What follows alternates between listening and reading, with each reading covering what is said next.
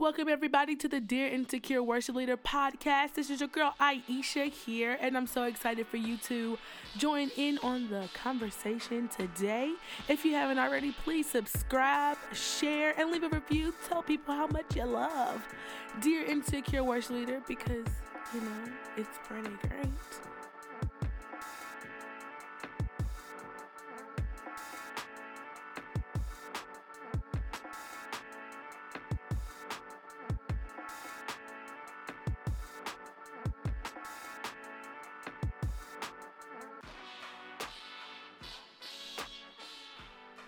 So at first, Dear Insecure Worship Leader was going to be a book. I had this whole thing, and every show that has aired as far as like on YouTube, every show was going to be a chapter.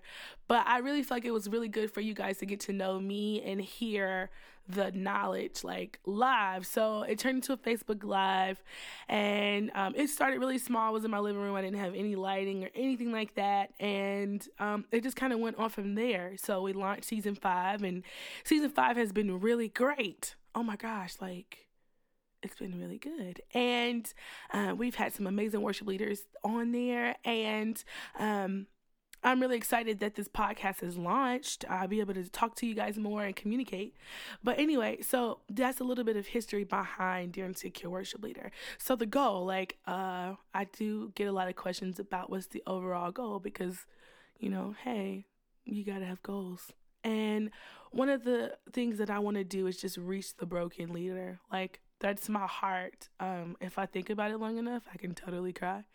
But I really just want to reach the broken leader, and I want to help restore them back to health. A lot of people are just walking around broken for no reason.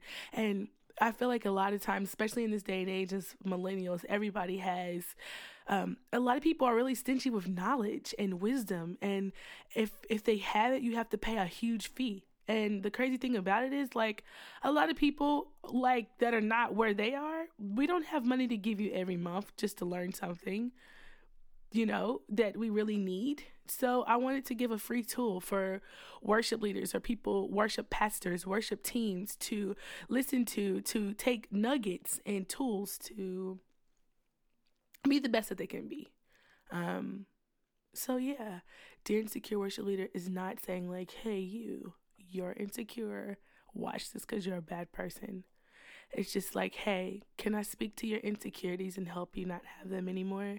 And no, I'm not perfect. I still deal with insecurities, but I have been fortunate enough to go through a lot of things and overcome them. So I'm going to take those nuggets and give them back to someone else, because I remember when I first started leading worship, I literally didn't have anybody, and I just took what I knew, and I was able to go to a lot of different conferences and things like that, and then also a lot of trial and error. And so this is my give back. The bigger picture, it's really huge. I'm working on it, but I love Dear Insecure Worship Leader, and I'm really excited that you guys are going to take this journey with me, and I can entertain you guys for 15 to 20 minutes. Anyway, yeah, you should definitely subscribe. But anyway, I would love for you guys to follow me on social media. We have our Facebook page, and that's www.facebook.com/Dear Insecure Worship Leader, and then Instagram at Dear Insecure Worship Leader. And we have some cool nuggets on there sometime. Talk to me, leave me a DM, ask me any questions. We'll definitely have a Q&A episode or an episode you want to talk about. But for now, this wraps up our first ever podcast. Oh, and I'm super excited about it. All right, everyone, here is another segment of the show. It is going to be called A Moment of Insecurities, where you and I will share our testimonials or our encouraging stories for some other worship leaders so that we can continue on in the race. I'm really excited about it. Of course, down the road, you guys can email. It's going to be in the description link. And we can just share our stories just to lift each other up. So today's moment of insecurity will be about my worship journey, my worship leader journey. I started leading worship in around 2013. I had various music experience with different groups and stuff. I sung a little bit of background, not much, but I definitely had some great mentors, and I was able to glean from some really cool people, and but I really didn't know firsthand on how it was to lead worship. And I remember feeling really lost. I felt lost, but I was really excited. I wasn't the strongest singer. I just had a passion for the Lord, and I had a passion for worship. And one thing I'd like to tell people is my number one, probably top 4 rules is stay off YouTube. If you are insecure, if you're dealing with insecurities while leading worship, you got to stay off YouTube. Sometimes we can watch it so much that we literally mimic the people that we look up to the most. And that is something that I did, and it was very trial and error. When I first started leading worship, I led at a few different ministries. I learned something new at each one. I didn't have anyone to formally teach me. Nobody gave me a mantle. I was just handed a mic. I had a little bit of I could hear a little good, and I could hear well. I could sing a note. I wasn't tone deaf, so it kind of went from there. I'm definitely a stronger singer than I am now. That's one thing I will say.